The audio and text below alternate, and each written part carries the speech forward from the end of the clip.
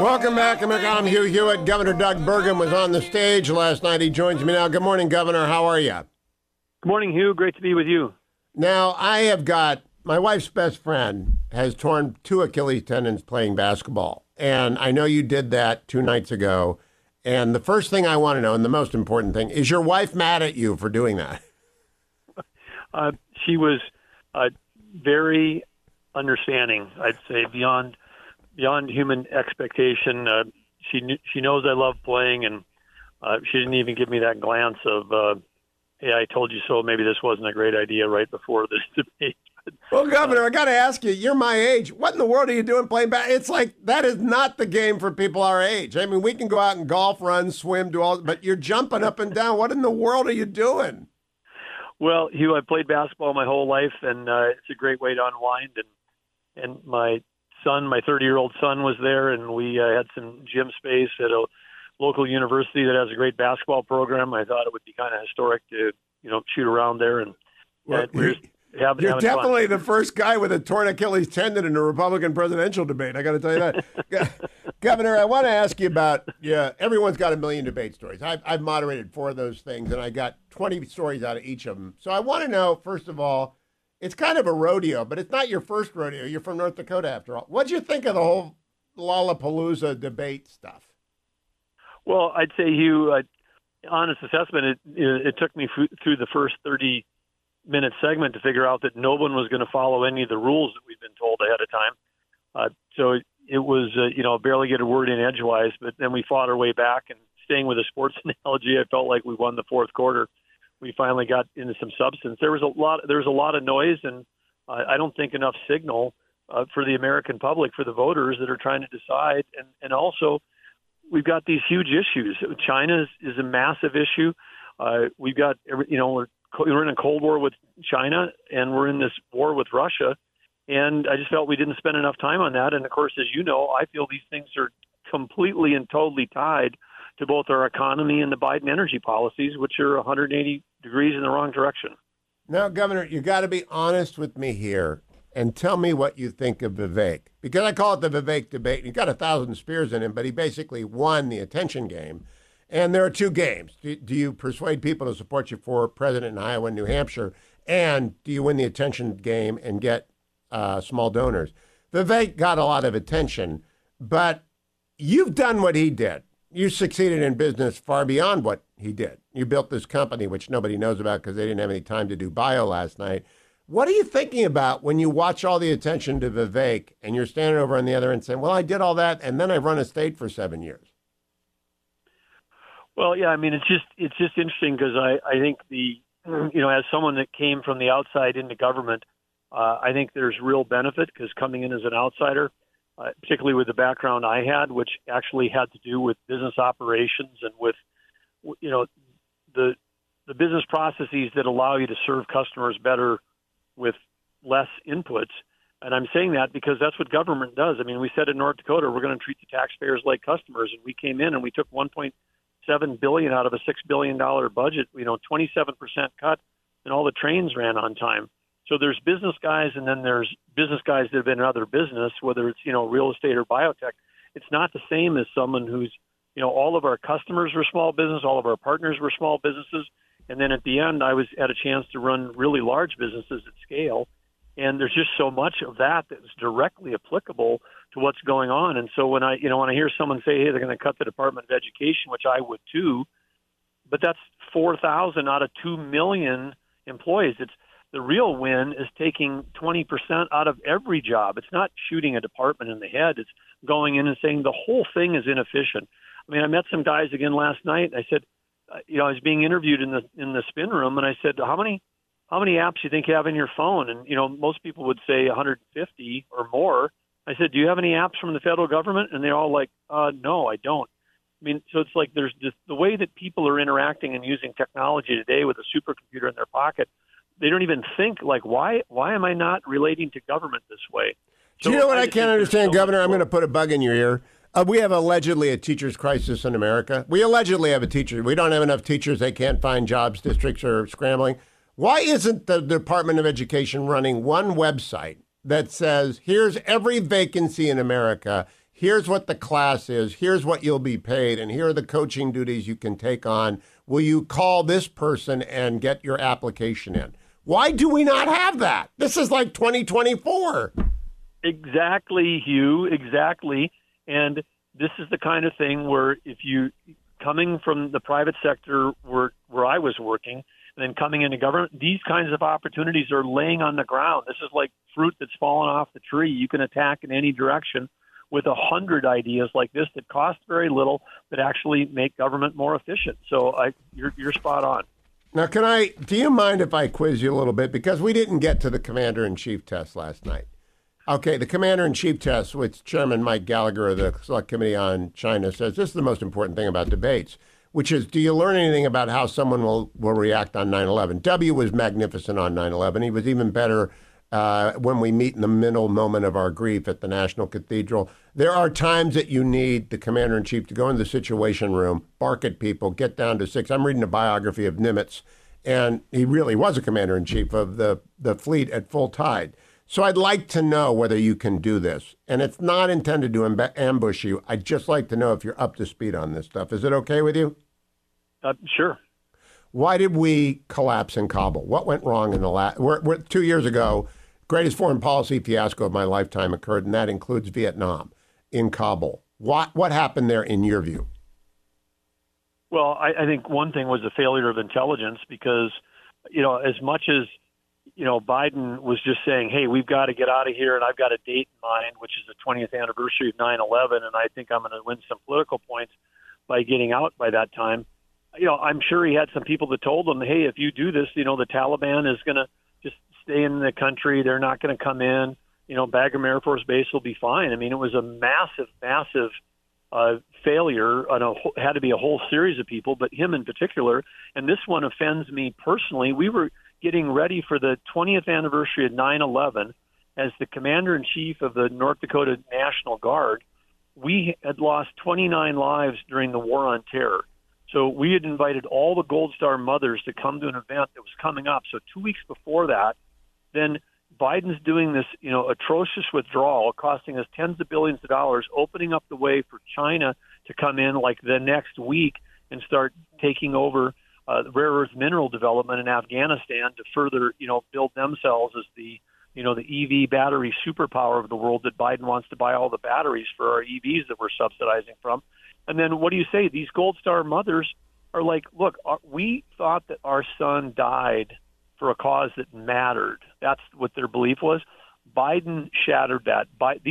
It is unforgivable what he did to all of those families. And this is just one little lens of that in our small state where these North Dakota National Guard troops on active duty, died in Afghanistan, and then he does this. I mean, it's just unthinkable to me.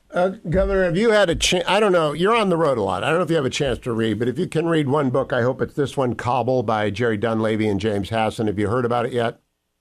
I haven't, but I'll write it down right now. Yeah, Kabul, it's on bestseller list. It just came out 2 weeks ago, and it is the definitive account of the fiasco that is Joe Biden's.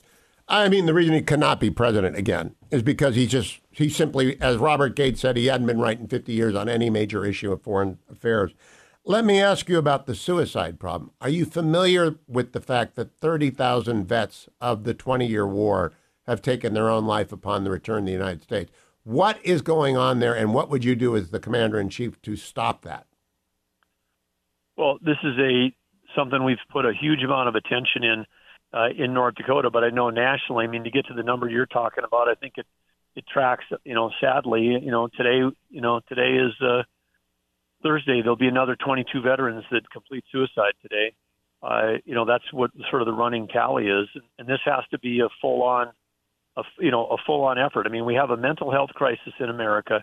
We spend $4 trillion on health care, but it's not really health care. We spend it on sick care primarily, and most of that, the last 6 months, end of life. And we're not doing anything on the preventative side, and we really don't treat mental or behavioral health sometimes as a health issue. It's like, suck it up, you're going to be fine kind of approach. And we just have to completely flip it where it's much more effective to spend the dollars upstream on prevention and education than it is spending it when we've got people in acute crises on the back end.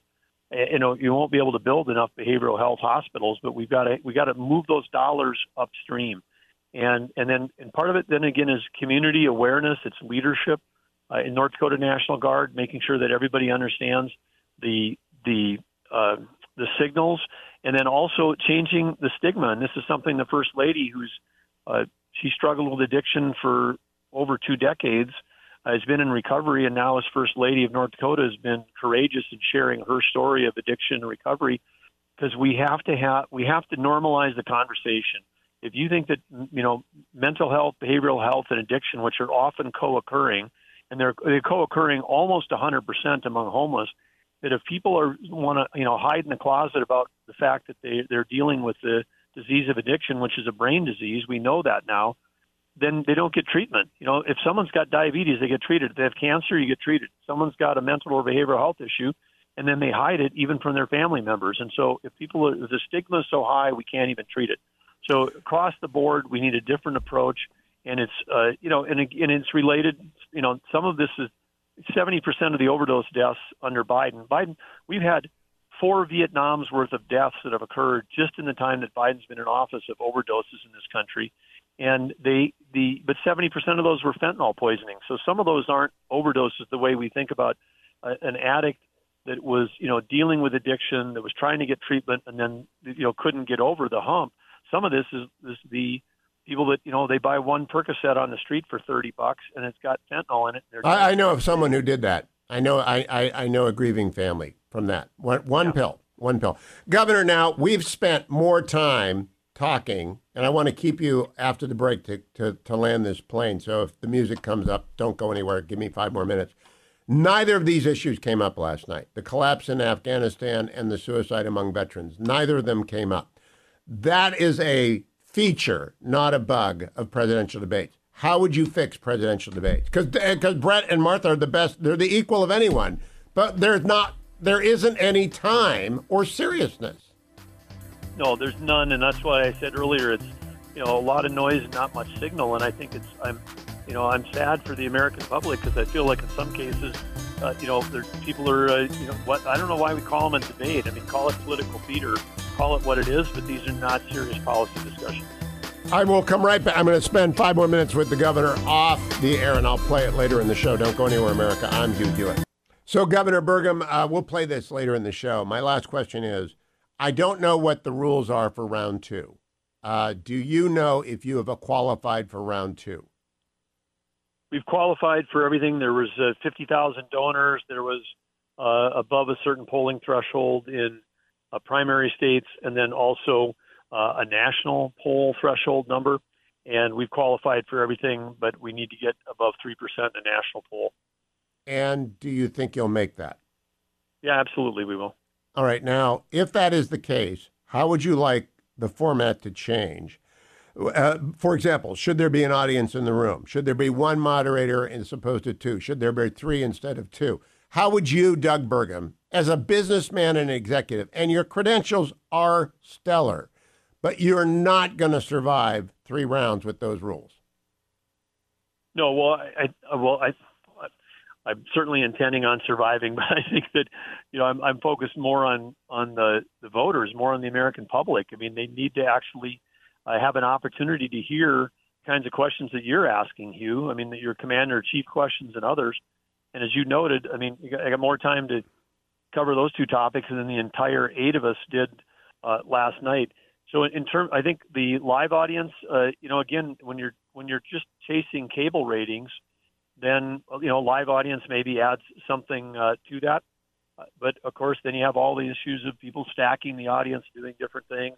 I think it was difficult sometimes I know for sure people in the audience, and sometimes I think for the candidates on the stage to be even able to hear when the moderators were asking questions over the top of trying to keep things going when people are yelling.